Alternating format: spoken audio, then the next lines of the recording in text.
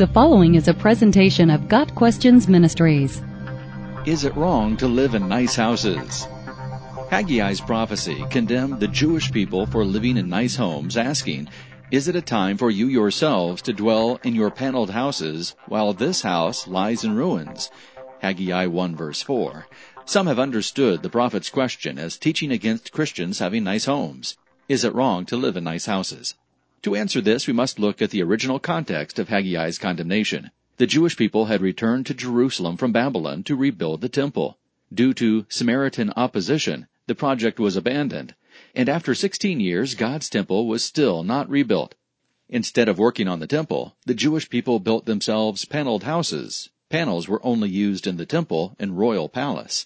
The Jews had lost sight of the original plan. The temple was standing unfinished, while the people built luxury homes for themselves. God sent Haggai to get the people back on track.